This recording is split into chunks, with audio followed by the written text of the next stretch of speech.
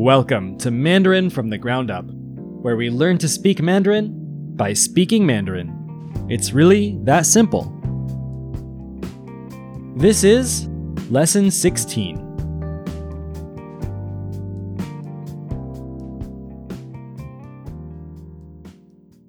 小李，我问你哦，你有兄弟姐妹吗？我有一个姐姐，她做什么工作？她是医生。你呢？你有兄弟姐妹吗？有，我有一个弟弟，还有一个妹妹。那他们做什么工作？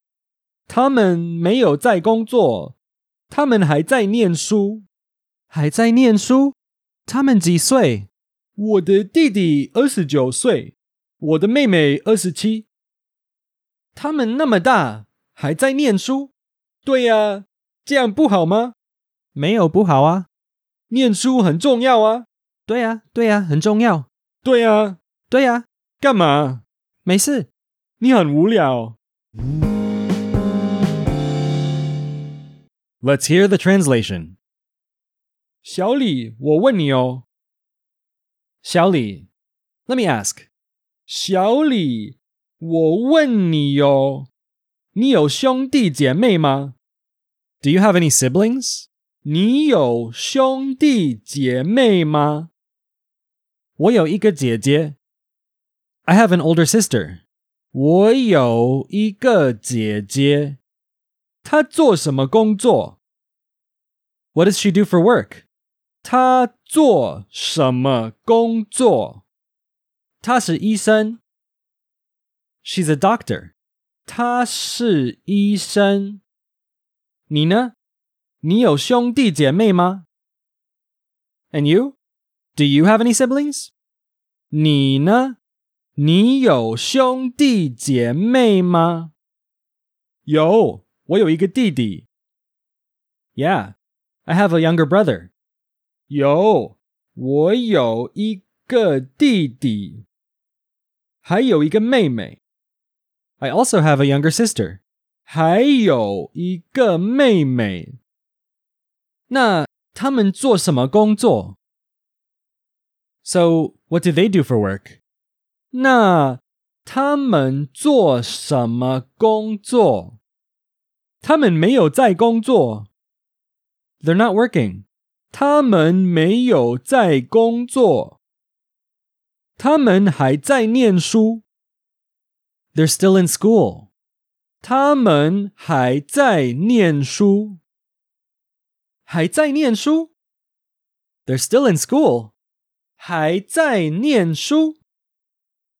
他们几岁？ How old are they? 他们几岁？我的弟弟29岁。My younger brother is 29. 我的弟弟29岁。我的妹妹27。My younger sister is 27. 我的妹妹27。他们那么大，还在念书？ They're that old and they're still in school? 他们那么大，还在念书？对啊，这样不好吗？ Yeah. Is something wrong with that? 对啊，这样不好吗？没有不好啊。No, nothing wrong with that. 没有不好啊。念书很重要啊。Studying is really important. 念书很重要啊。对啊，对啊，很重要啊。Yeah, yeah, it's really important. 对啊，对啊，很重要啊。对啊。Yeah. 对啊。对啊。Yeah. 对呀。干嘛？ What are you doing? 干嘛？没事。Nothing. 没事。你很无聊。You're so boring. 你很无聊。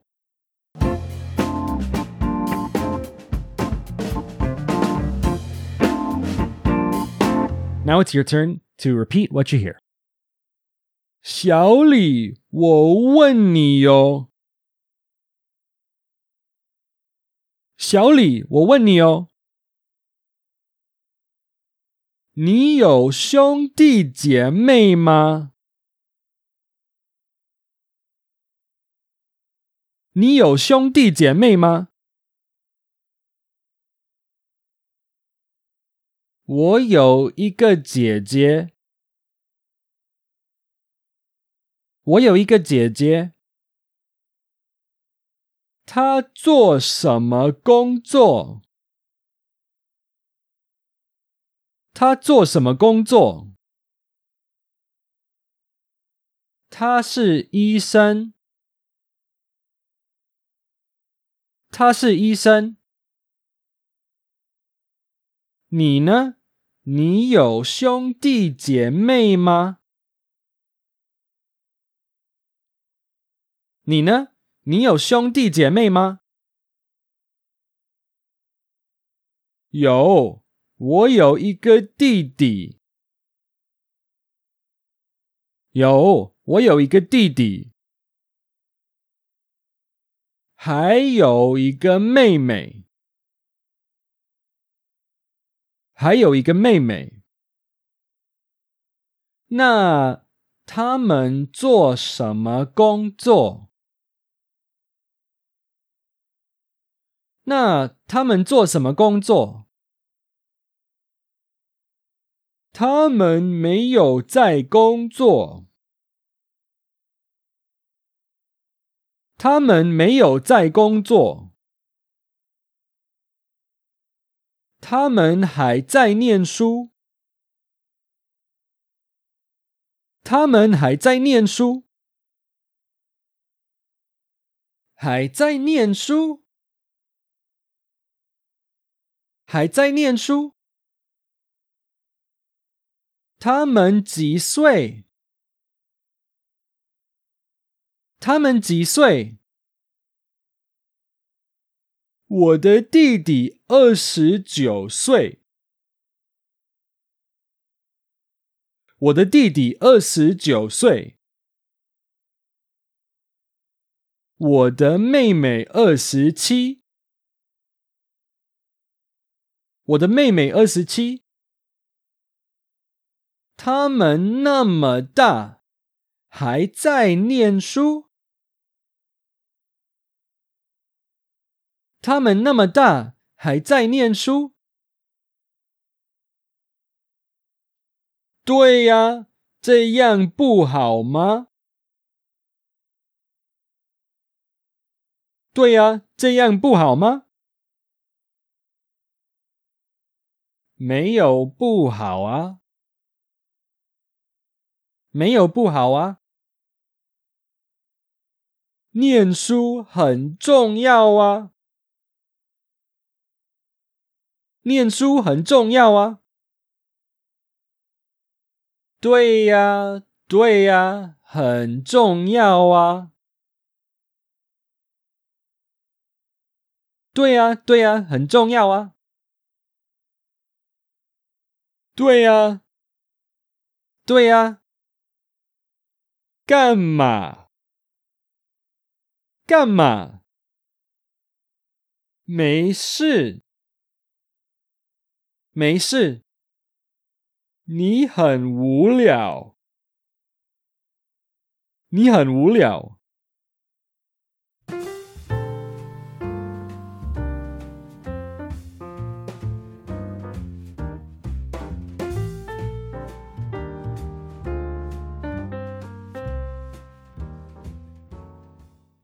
This concludes episode 16 and the first season of Mandarin from the Ground Up.